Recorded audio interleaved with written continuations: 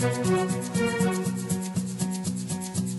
real problem that my dad had was struggling to find work. The lower middle management tier got wiped out primarily in that recession. And it took him 2 years to find work, and a real turning point for me was a day, as a teenager, I did something, upset my dad, not really sure what it was. He got angry, he chased me, I ran up the stairs, and he collapsed in a heap, and he was crying, and he kept on apologising. And it was the first time I'd ever seen my dad cry or apologise. And for me, I think it really brought home how this smart, hard-working man, all he wanted to do was provide for his family. I really got to see the true nature of what financial stress can do to people. Helping people build ambitious and satisfying careers, businesses, and lives. This is the Influence Ecology Podcast. Now, here is your host, John Patterson. Good morning, good afternoon, good evening, wherever you are in the world. I am your host, John Patterson, the co-founder and CEO of Influence Ecology. We are the leading business education in transactional competence, broadcasting from Ojai, California. This podcast features case studies, stories, and lessons from business owners, executives, and entrepreneurs who found real solutions, real results, and real satisfaction, not only with work, career, and money, but in every area of life. You'll hear how these ambitious professionals found that those who transact powerfully thrive. Our featured interview is with Tim Guest, the Managing Director of Infinite Wealth. His company helps everyday Australians reach their financial goals. After having first retired at the age of 27 as a self-made millionaire, he is now an investor, entrepreneur, financial educator, motivational speaker, and author well known for leading seminars promoting financial literacy and education. Thousands of people each year attend his seminars, making him currently the most watched independent financial educator in Australia. His entrepreneurial journey includes some valuable lessons about the cost and complexity of rapid growth and how his study with Influence Ecology dramatically changed the way he operates his business. In our Guru Talk today, we'll hear co-founder Kirkland Tibbles speak about personality and the transactional approach, giving each of us new ways to work more efficiently with differing personalities. Here's the interview. Tim, it is such a pleasure to spend some time with you today. Is there anything else that we should know about you? I think you did a fantastic job, John. I think that's about it. First of all, I want to know your early lessons, and in some of the notes that you sent, somebody you met very early on taught you what to do about making money. So anything you'd like to share with us about that early journey? I think probably the most critical turning point for me came when I was a teenager. I mean, I grew up in a pretty poor background, single income family. My dad, worked his guts out so that mum could stay at home with us kids. And he actually took a redundancy payout to start his own business when I was a teenager. Worked his guts out in that business. I mean, my dad is an ex-Navy man, ex-cattle farmer, very hard worker. So he toiled very, very hard. But the business failed. It had a lot to do with the timing. It was during the recession of the late 80s, early 90s. And then the real problem that my dad had was struggling to find work. Pretty much the lower middle management tier got wiped out primarily in that recession.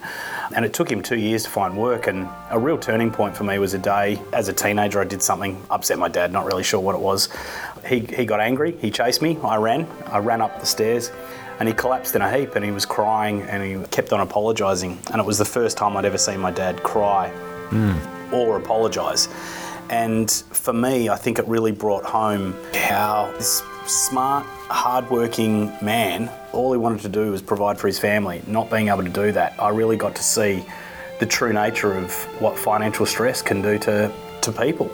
All I'd ever wanted to do was be Maverick from Top Gun. I just wanted to be a pilot my whole life, but from that moment on, my life became very focused on making sure that I had enough money. I'm not as tough as my dad, and while it broke him, it would almost certainly kill me. So that was a real defining moment for me as a teenager, and things really progressed from there. And you talked about someone who taught you something about finance or investing. Can you tell us about that? Yeah, sure.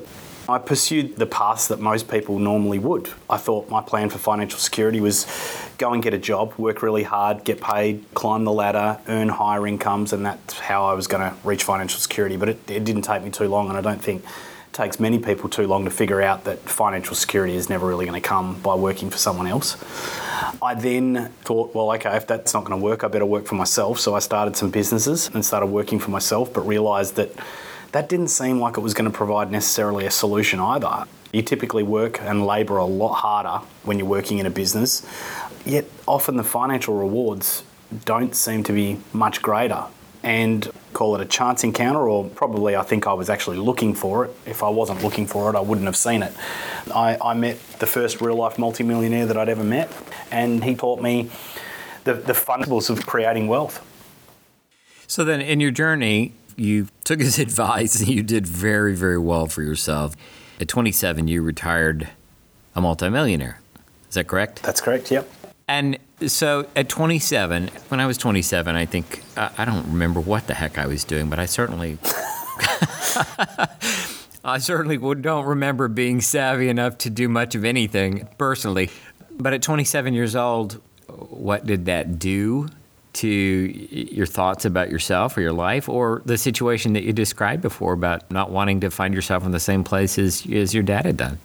It was 29 that I really learnt something about money. You know, how to invest and what to invest in and how to structure things. And another thing that also played into it is we were in the second phase of the land cycle between the periods of around about 2000 to 2007. So timing also had a lot to do with it as well.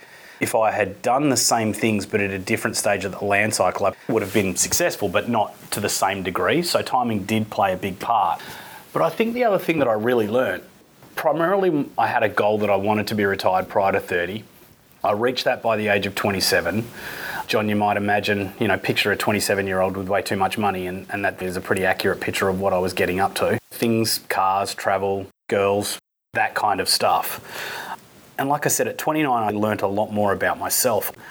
And yet, while I had a life that most people probably would love to have, I was actually pretty dissatisfied and miserable, to be perfectly honest. And how come? Well, like I said, I think I used money as a way of kind of filling that hole inside of me. I thought if I drove, a $220,000 car, and if I had a luxury boat that I was sitting on, then that, I guess, satisfy the thing inside of me that I thought wasn't good enough. It didn't. Nothing in that area changed. And it wasn't until I kind of had to embark on a bit of a journey of self-discovery to realise money was not what I cared about. It wasn't the real aim that I was out to satisfy. Like, the thing that I really want to do is I want to feel like I contribute and make a difference and be able to help other people.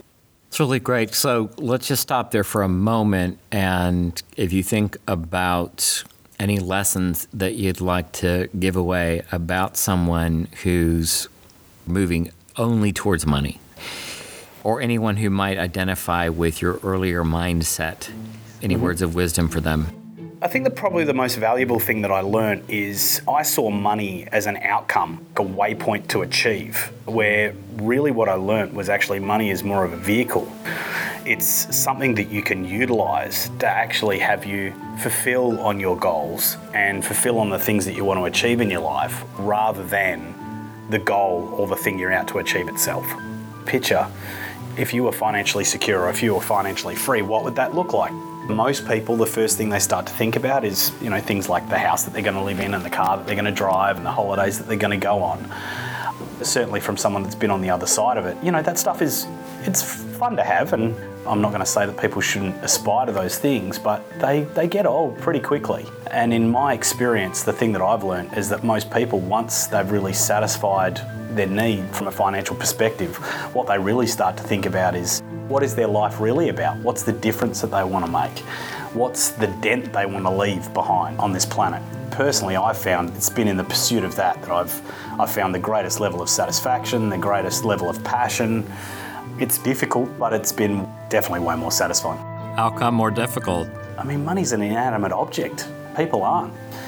People are a much more difficult thing to work with, to try and coordinate. The biggest challenge that I've had in growing our business has been from the human perspective. People, your personnel, how to manage people, how to identify people. And making a difference in a world is a pretty bold endeavour. It's something much bigger than making $1 million. Well said. So after this early period, you started to move in some other directions and saw that you wanted to contribute and make a difference. You started to teach people some of the things that you know. And it sounds like that in the early days that the business really took off. Is that correct? Yeah, it took a little while for us to really formulate what the business would look like. I wanted to assist other people to do what I'd done. And also with the background being that I didn't figure this out, I didn't discover some new way. Someone literally gave me these tools, and I felt an obligation to myself to give it away to other people. It did really start by helping friends and family, but it quickly went beyond that. In Australia, we quite regularly exchange things like beer for financial advice. So people would offer to take me out to dinner or sit down and have a beer with me if I could give them some direction. We thought, well, we were helping all these people. We could certainly formulate this into a business. I remember when I initially launched the business, it took me all of around about 24 hours to come up with the name and register the domain and register the company and arrange our first marketing event. We generated 300 leads and then had 80 people attend at a Hyatt hotel here in Perth, and on the night 22 people became clients. And then we saw very rapid expansion. So we had exponential growth happening in the first few years, and it started to become a struggle. I mean, it was very easy to manage when we were a small group of people, but as the team started to expand, and obviously as our client base started to expand as well, it was where we really started to encounter some difficulty. Is this the point you came to study influence ecology, or is this a little bit later? It was around about the same time. We started experiencing the difficulty first, and then not long after we started to participate with influence ecology. And how come you started participating here? What led you to this, or what were you dealing with where this became a solution to what ailed you? The way that we came to participate in the programs, actually one of my senior managers, the thing that I was dealing with at the time was, look, we're really busy at the moment trying to handle everything. I don't really think I have time to do a program. But one of my senior managers, he was adamant that this would provide us with some solutions, and he decided that he would do the program, and I wanted to do the program at the same time as him, so we kind of jumped in the deep end. And so when you started, was there something that first surprised you about what we taught? What did you first experience or encounter when you started to participate here? The thing that occurred as being most valuable when we first started to participate was the faculty that influence ecology had around personality types and the way that those particular kind of personality types transact. And we saw some great value in that at the time. We needed to expand our employee base, and we were finding it very difficult to locate not only good quality employees, but also having them suit the roles that they were in. And then, of course, we also had the other challenge being that sometimes we were picking people who looked great, they interview great, they say all the right things, but then once you actually got them into a position, weren't able to produce the results that we were after. You did some really fun things about selecting the right people for the right roles. Can you tell us any stories about that?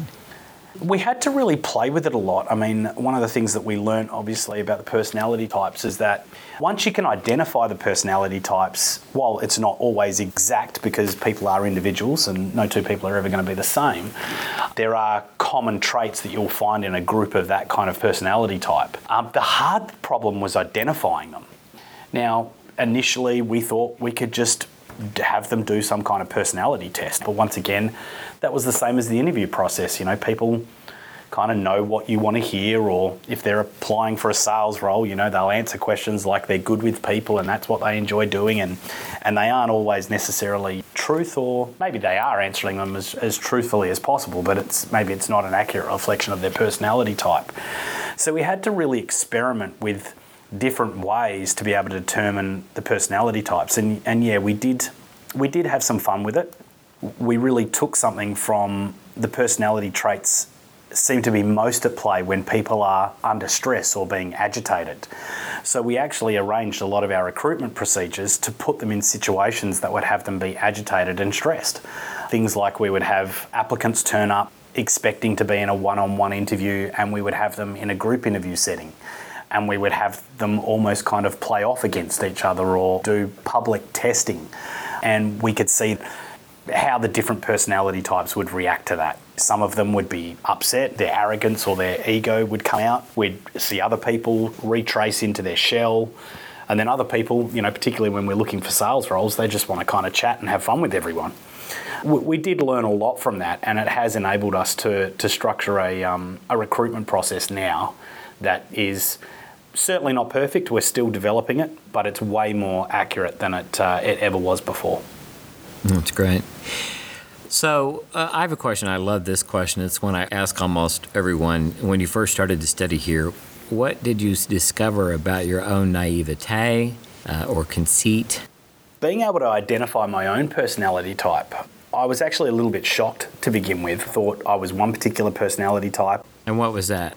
So I thought I was a performer personality type. I speak for a living, doing presentations and things like that. I thought I was more of the performer. I thought I was more extroverted, external.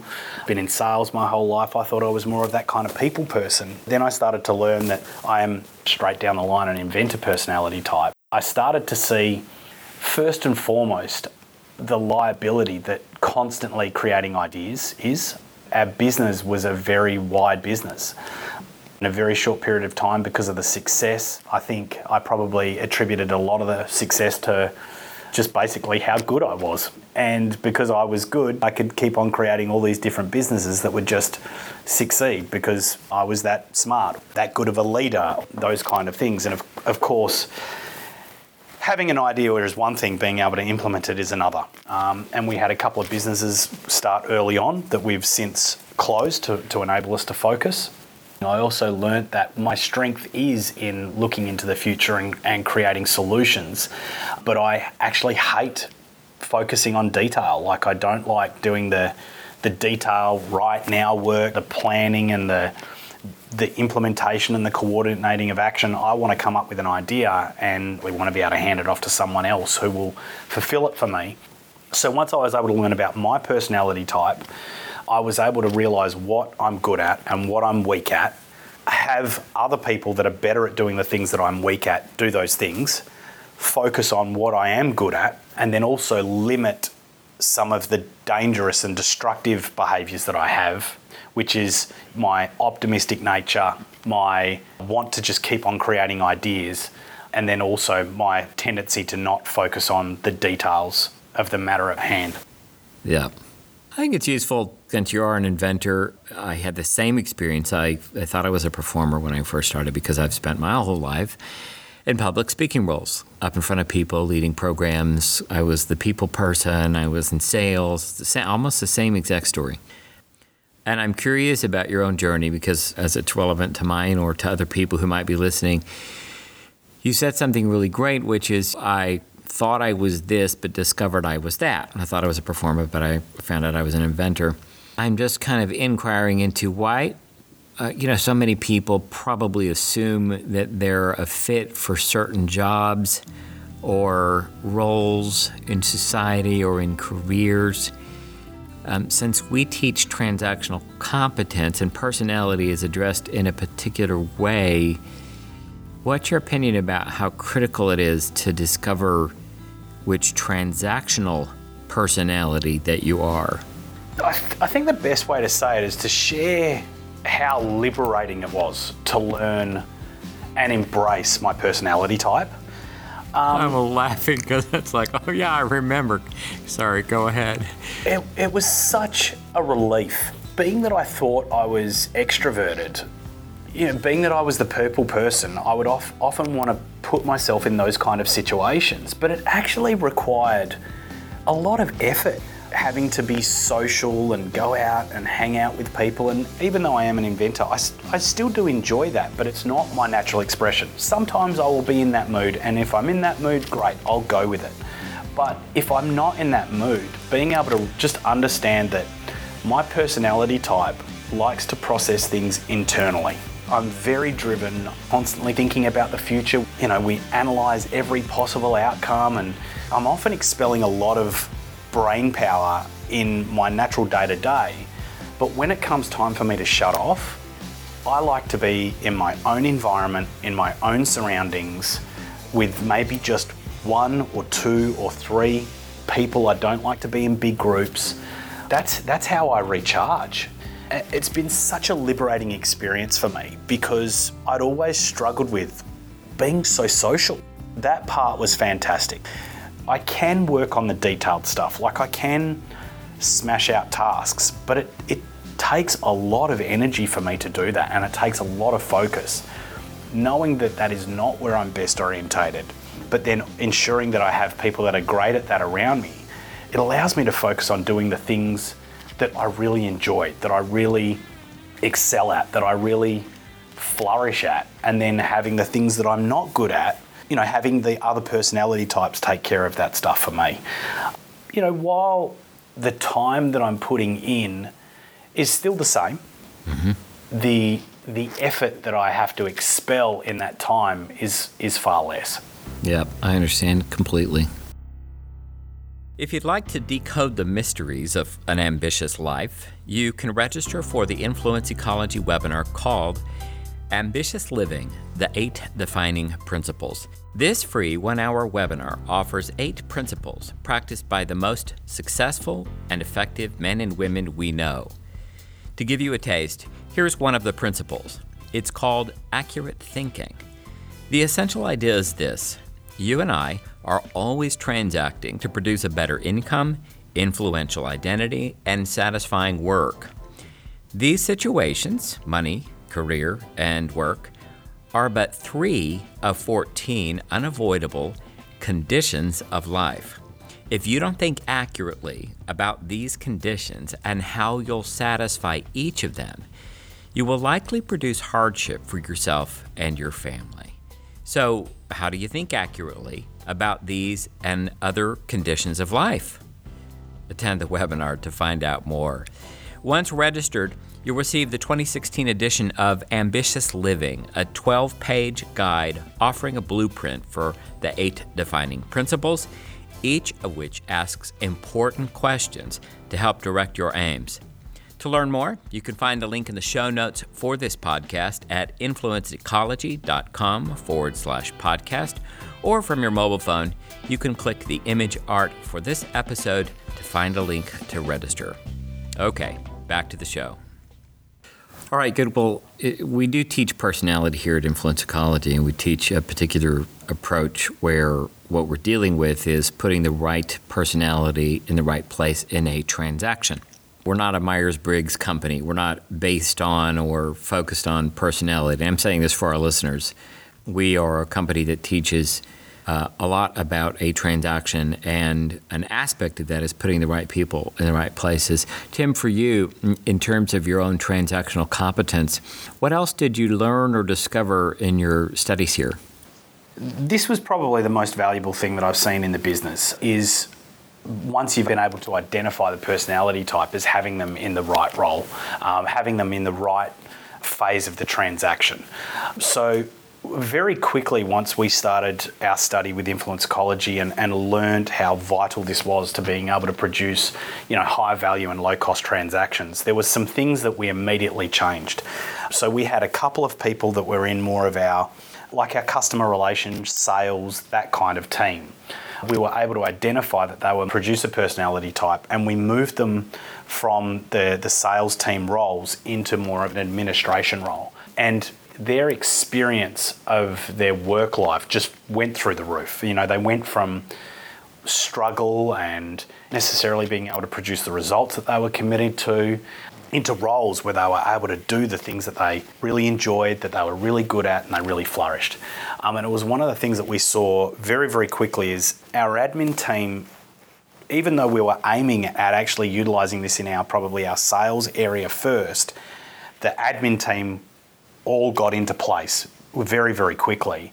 And our admin team are the foundation of our business. I mean, we can market and we can have clients come along and I can do my thing at the front of the room and lead to a couple of hundred people, and the sales team can, look after them, but once they become clients, there's processes, there's things that need to get done, and our admin team really do take care of that.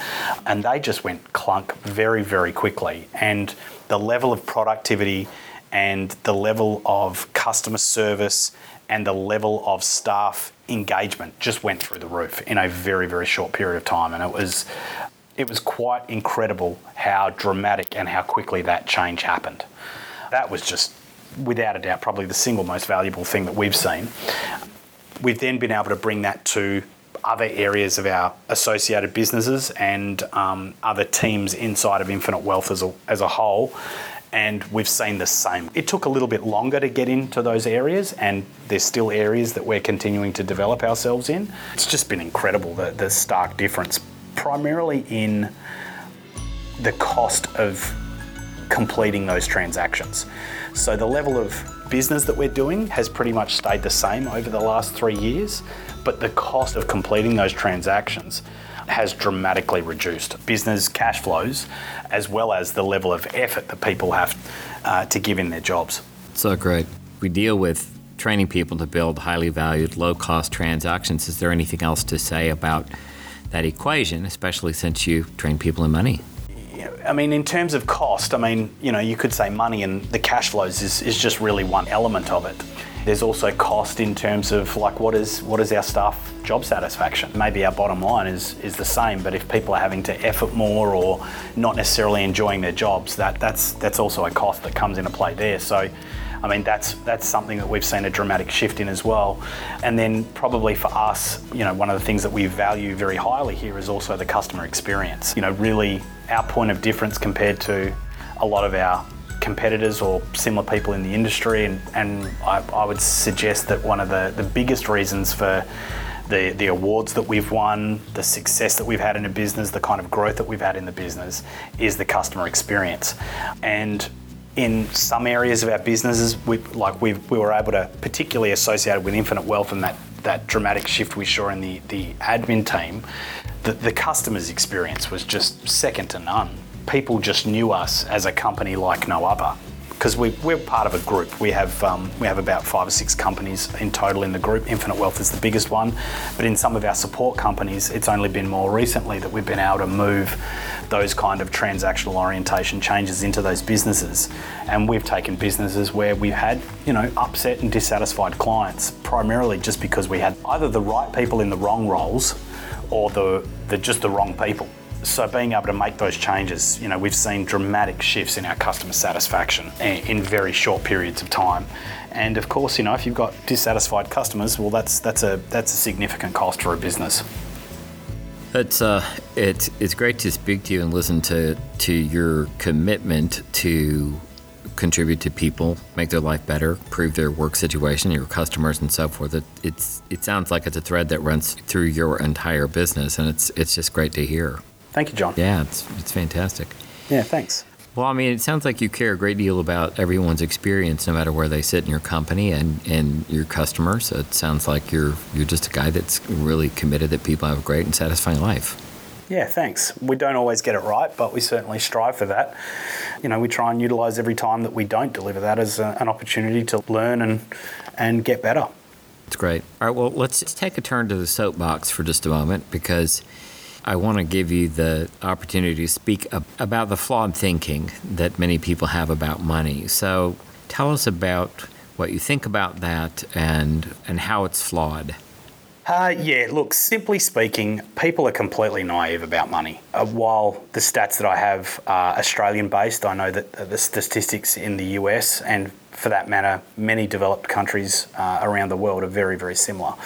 What is coming down the pipeline for people is very, very scary. I know in Australia that only 9.1% of Australians will actually end up self-funding in retirement, which means 91% of people are going to be reliant on welfare to be able to survive in their retirement. What most people are hoping or to be able to survive on is what they call superannuation in Australia. In the US, it's known as 401k. A lot of people don't realise why these systems were put in place, and essentially it was put in place because about 30 years ago the governments figured out they were not going to be able to afford to provide pensions. And this is due to the baby boomer era. Basically, people got back from World War II and we had a population explosion. The majority of the population made up in most developed countries are now approaching retirement age, and the governments simply do not have the tax revenue to continue paying pensions, especially considering that people are living considerably longer than they ever were before. We've got some statistics here in Australia that almost half of baby boomers expect that they're going to have to work into their 70s, and a quarter of baby boomers expect that they're going to have to work into their 80s, which is a pretty frightening prospect. Yet most of us, how we pretty much approach money is, as long as we're earning a good income and we can live a good lifestyle now, that's pretty much all they think about. They don't really think about their future. So people really are naive about what is coming down the pipeline and what they're going to need to be able to survive in a life which isn't reliant on a job, and what they're going to need to accumulate to be able to provide them with that kind of passive income. And that's one of the major things that we really deal with people in general. Just having them be aware of what is coming down the pipeline, because the chances aren't good. You need to do something and you can't afford to wait. You need to do it now. Then I think the other thing that we really start to focus on is how did it get to be this way? Because, Australia, we're the 7th richest country in the world when it comes to gross domestic product per head of capita. We live in a very lucky country. How come the statistics are looking this way? And really what it is that what most people know about money is just fundamentally flawed. I mean, if I can give you an example. Yeah, please. Probably one of the biggest things that really shocks people is where in Australia we have this thing called the Great Australian Dream. I imagine it's probably very similar in the US. And maybe the Great American Dream is to live and own in your own home. Yeah. And we just have come to accept that this is, once we've got a good job and we're earning a decent income, that's the thing that we should be doing. We should be buying and living in our own home. But when we actually look at the numbers, if in many cases, not in all cases, but it's actually the biggest liability that most people will have, and it's probably the single largest factor actually preventing them from being able to produce a life where they're going to have a passive income. And that just really flies in the face of what people are taught and what people believe. In fact, the Great Australian Dream in Australia was a marketing campaign developed by the banks after World War II. And we've been conned into believing that, home ownership is the symbol of security and prosperity. And, we might go and take out a mortgage. If I'm just for round numbers, if we take out a mortgage for $100,000, what we've actually borrowed is more like $250,000. And then what do we have to earn to repay that $250,000? Based on Australian tax rates, you'd have to earn over $370,000 so that you can repay the $250,000 that you borrowed to actually pay off the $100,000 mortgage that you took out. It's a very, very ineffective use of money and is primarily the thing holding most Australians back. I guess the goal for most Australians, and I'm sure this is the same for Americans as well, is to work hard and pay the house off, and then, in retirement, all they've got is their pension and they've got a house paid off. But if you've got no pension, even if you've got a house paid off, well, you can't eat your house. What's going to put food on the table? So it's just a really, really flawed way of thinking. Primarily, and without getting into too much detail, the simple fact of the matter is that the overwhelming percentage of population is just completely naive about what they're going to need to satisfy their life from a financial perspective. And then, of course, if you don't have what you need financially, you're just constantly left in a state of survival and agitation. Financial stress is the single largest cause of divorce in Australia. Sounds like we live in the same country. We pretty much do that. They often do say that Australia is, the 53rd or 52nd state of the US. And our economies are very closely linked. Yeah, absolutely. It's not the great American dream, it's just the American dream. Yeah. The statistics are quite the same. All of those things are very much the same. So, yeah, it's the same situation here. Yeah, and I probably the last thing I'll just say, just to wrap it up as well, is that it's really probably the biggest flaw is that we're so focused on income. Whether we're working for someone else, we think that income is what's going to set us up, and it's simply not. Even if you have your own business, a lot of businesses think their business is an asset, and I actually think that's a huge mistake. Unless your business produces an income and you don't ever need to do anything with it, it is not an asset. And, people need to use the income they're generating, whether it be through their work or whether it be through their business they have, and they need to be investing that in assets and the most truest forms of assets when it comes to things like property, shares, superannuation, 401k, managed funds, gold. It's those assets that time has proven are the only things that are going to provide you with a safe and reliable passive income when it comes time for you to retire or step back. In the beginning journey, when you work with people, if you were going to give people a couple of takeaways here now, what might people begin to do? Say they never do your program. What might people begin to do to move into a better state? Probably the single most important thing is this. It is a concept that a lot of people are familiar with. It is a very, very simple concept, and yet I find it's actually the hardest thing for people to do, and that is pay yourself first. Now, a lot of people think what I'm talking about when I say that is saving. That's not what I mean. Essentially what I mean is, okay, yes, you may have worked out what you can conservatively afford to save every week, but that money needs to be coming out first before any of your expenses, before, things like entertainment, things like that, and it needs to be going into a place where you can't access it. Once again, if it's somewhere that you can touch, well, you need to expel energy to not touch it. So I don't recommend that. I recommend it going into an account where you don't have a link to a card, you don't have maybe internet banking access. Have it go into an account that just can't be touched. And then while this will become the fuel to build your investment engine, you then want to start investing that fuel into other forms of assets, like I said, like property, like shares, like managed funds, superannuation, gold, bonds, that kind of stuff. It's such a simple concept. And the people that I see that master that, normally it takes people around about 6 or 8 weeks to master that, are always, they're 80% guaranteed to be successful in building their plans. And the people that I see fail always really just fail to do that one simple thing. I think the second takeaway that I would really like to give people is that I think most people are naive about what actually makes a difference when it comes to reaching their goals. And I think that's whether we're talking about financial or, whether it's their health and fitness goals or whether it's their relationship goals. And I think we're often convinced or we're taught or we believe or we read that, there's all these things out there that make a difference, like having the right positive mental attitude or being passionate or being committed or having all the knowledge. And the reality is those things just simply do not make a difference. The only thing in life that actually makes a difference is taking action. It's what you do or do not do. It doesn't really matter how committed you are or how passionate you are or how positive you are or how much you know. Unless you take action, it's not going to make any difference to those areas that you're committed to achieving. But, for analogy for a second, if we talk about an Olympic swimmer, it doesn't really matter whether the Olympic swimmer has the right attitude. It doesn't really matter whether they've been taught by the best swimmer in history. What matters is whether they get up at 4 a.m. every morning and go to the pool and swim 100 laps. Couldn't agree more. Could not agree more. All right. Well, Tim, I want to find out if there's anything else that you'd like to say, because I'm asking questions, but there may be something on your mind you'd like to say here. So anything else for you?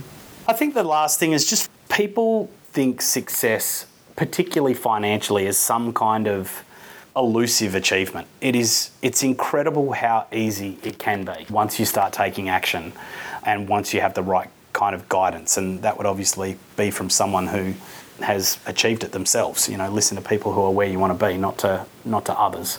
So if you do aspire to making a difference to the world, if you do aspire to having a particular kind of car or a particular house, it's way easier than you think. Life is a very different thing when you have that autonomy.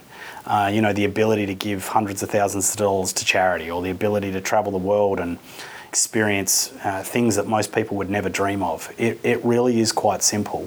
Don't be naive about what it's going to take to get there, and that basically requires taking the action, and it's going to be rigorous action over a reasonable period of time. So if people want it, you can have it. Just don't be naive about what you're going to do, what you're going to need to do to have it. All right, very good. So take a minute. We're going to put your links into the show notes. But Tim, take a moment and tell people how they can contact you. I think the best thing is just getting on the website. www.infinitewealth.com.au. Either that, or you can find us on Facebook at the Infinite Wealth Facebook page. Either one is a good way to contact us. There's plenty of valuable information, testimonials and case studies regarding clients, the ability to find out where and when our events are on the website. And then, of course, there's just heaps of valuable information on the Facebook page. We regularly post clear and simple action plans and put them in place, as well as valuable articles about the global economy and what people should be thinking about. So that's the two best areas to contact us and get the most value out of what it is that we offer. Great. So, Tim, thank you so very much for taking the time to be with us today. It was a pleasure speaking to you. Well, thanks, John. I really appreciate you having me on the show, and it's just great to spend any time that I get to spend with you. Likewise. As I said, today I offer a talk by co-founder Kirk and Tibbles from one of our public webinars titled Personality and the Transactional Approach. This approach gives each of us new ways to work more efficiently with 4 differing personality types. This is the foundation for what Tim spoke about and how his company changed the way they do business. To set you up as we teach it, there are 4 personality types: inventors, performers, producers, and judges. And you can think of them like in a circular relay race where they hand off to one another, and around and around and around it goes. Here's the talk. And these are those 4 styles laid upon a transaction cycle. We say that transactions occur in cycle. There's a series of exchanges that occur at particular times in a cycle. We're going to start, just for illustrative purposes, by identifying these particular styles in a particular way. We're going to give them a name, and the names that we use here at Influence Ecology are these: inventor, performer, producer, and judge. The inventor is the person who adheres to the philosophies of subjectivism and idealism. They see possibilities for how to live in a world, and they think about future consequences. They are idea and future. The performer is a constructivist. They invent narratives along the way. You could say they sort of make it up as they go, and that's not completely inaccurate. In the right constructs and in the right constraints, the performer is necessary to construct the narratives that bring all of those possibilities into the social world and available to work. They are present, they are in the moment, and they are purely relationship driven. They are performers. And those 2 personalities tend to live on the more subjective side of the transaction cycle. But if anything is going to get done, transaction has got to reach a world of what we will call reality for this purpose, or an objective domain. And the producer is what we call this particular style. Work in action in a short-term basis, means and goals, black and white world. Things are what they are. Water is wet. In fact, rocks are hard. And the producer is the person who makes sure the work gets done and brings a kind of structural reality to all of those ideas for all of those people that are now involved in the transaction. But it's often the case, work is no fun. So you can kind of see how this transaction begins to move in a particular way with a particular mood and attitude. And so certain characteristics are demonstrated over here that are not in the hemisphere of the inventor and the performer. And then even more critical and even more judgmental is the skeptic, the one who needs evidence, who wants to know the facts, who looks to the past to determine whether or not something is real. And we call that skeptic, that very important personality, that set of characteristics, a judge. Recently, in our most advanced program, we were in a dialogue about how to deal with these personalities and what's the most dangerous piece about locking them in. And I'm going to talk about that. And then we got into something brand new that we've never demonstrated in this discourse before, and I'll do that next. These are the warning signs for how to deal with this personality. These are things you do not want to do. The next conversation will be the things that you do want to do. These are the things you do not want to do. With an inventor, you never want to ever reveal that you know that they don't know, and you damn sure better not do it in public. An inventor will tell you quietly well, probably not tell you, but you should know this. If they were to tell you, this is what they would say. If you know I don't know, I will die. They need to know, and more importantly, they need to know that you know that they know where they're going in the future, that they've got this thing and that they know. So when you deal with an inventor, the key phrase is, I know you probably know this, but, and you'll be fine.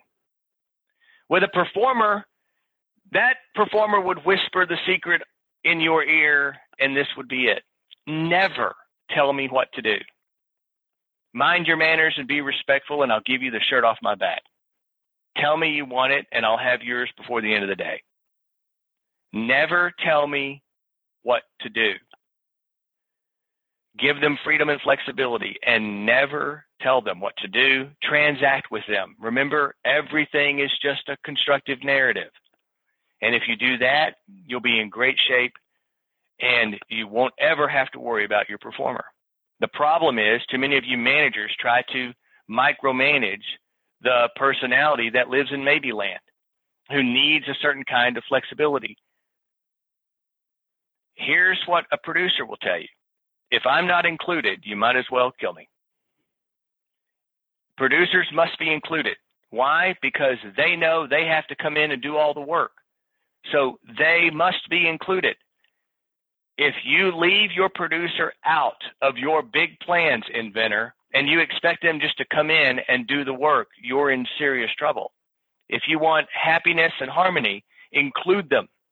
Include them in your planning. Include them in your strategies. Include them in your tactics. And give them an opportunity to participate, especially when you're designing the work in action. And finally, a judge will tell you, I don't want to decide, I just want to judge yours.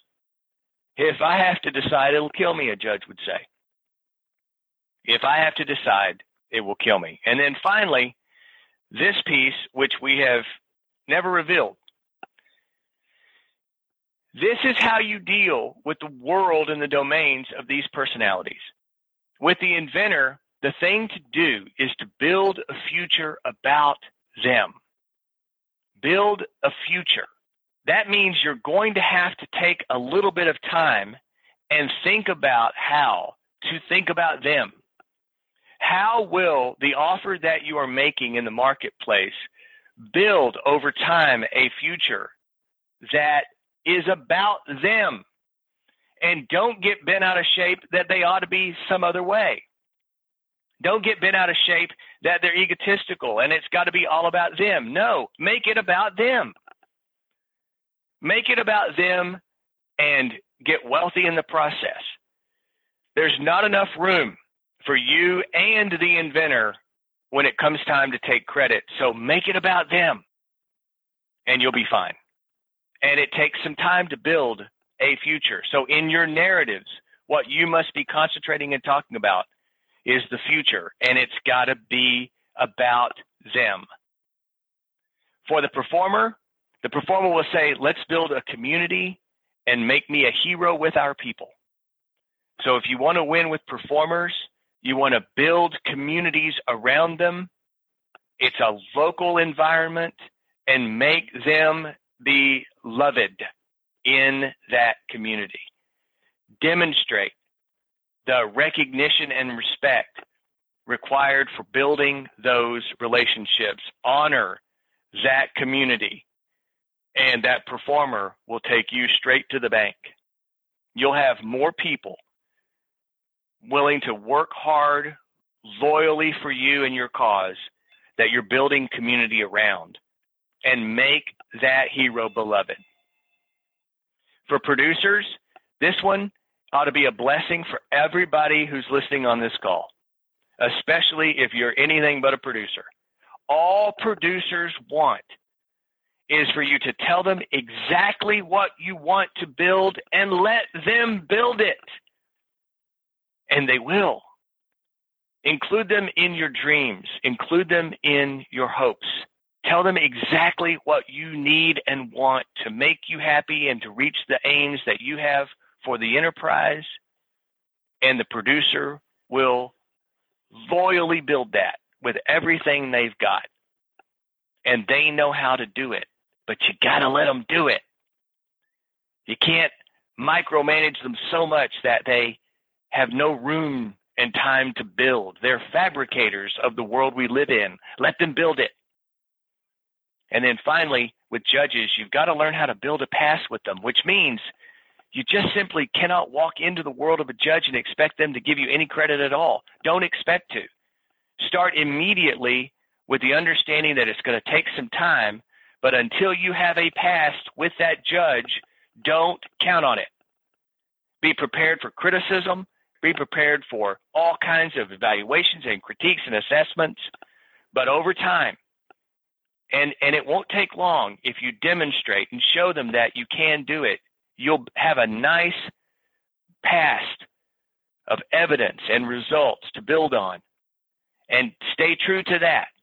Don't take their nose as hard-edged nose, and build a past. And when you have a dialogue with the judge, build a past in the dialogue. Demonstrate the evidence that you can do what you said you're going to do. And then by all means, do it or exceed it. Demonstrate competence. Know that they're all about standards. And you'll build a past with a judge. And they will keep you out of trouble. And you can take them to the bank. If you'd like to know more about influence ecology and our approach, check out our webinar, Ambitious Living, the 8 Defining Principles. The webinar is available globally. We'll teach you the core principles practiced by the most successful and effective men and women we know. This webinar is for those who aspire to an influential life that provides measurable satisfaction for themselves, their family, and their organizations. This webinar is specifically designed for those who don't want to sacrifice a well-balanced life for superior financial rewards.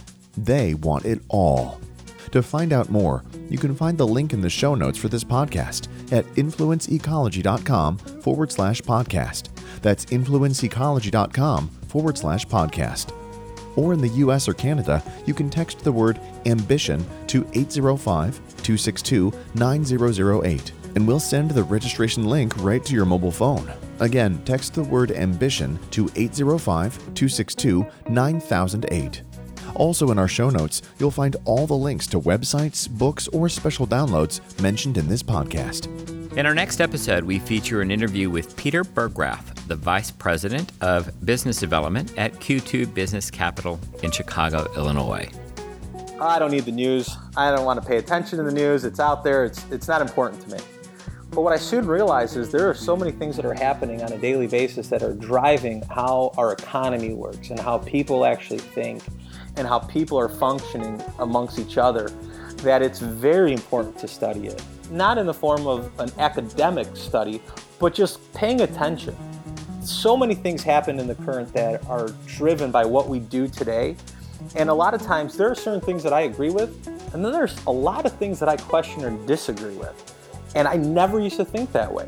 Because it's so easy for us to hear, okay, we're in a presidential election and X, Y, and Z said so-and-so. And all of a sudden, everyone is out talking about what they just heard on the news. The question that I ask is, how factual is that statement, and what's the point of reference? And why is that even important? Who's the source of that information? And a lot of times, when you start questioning the questions, people have no answer.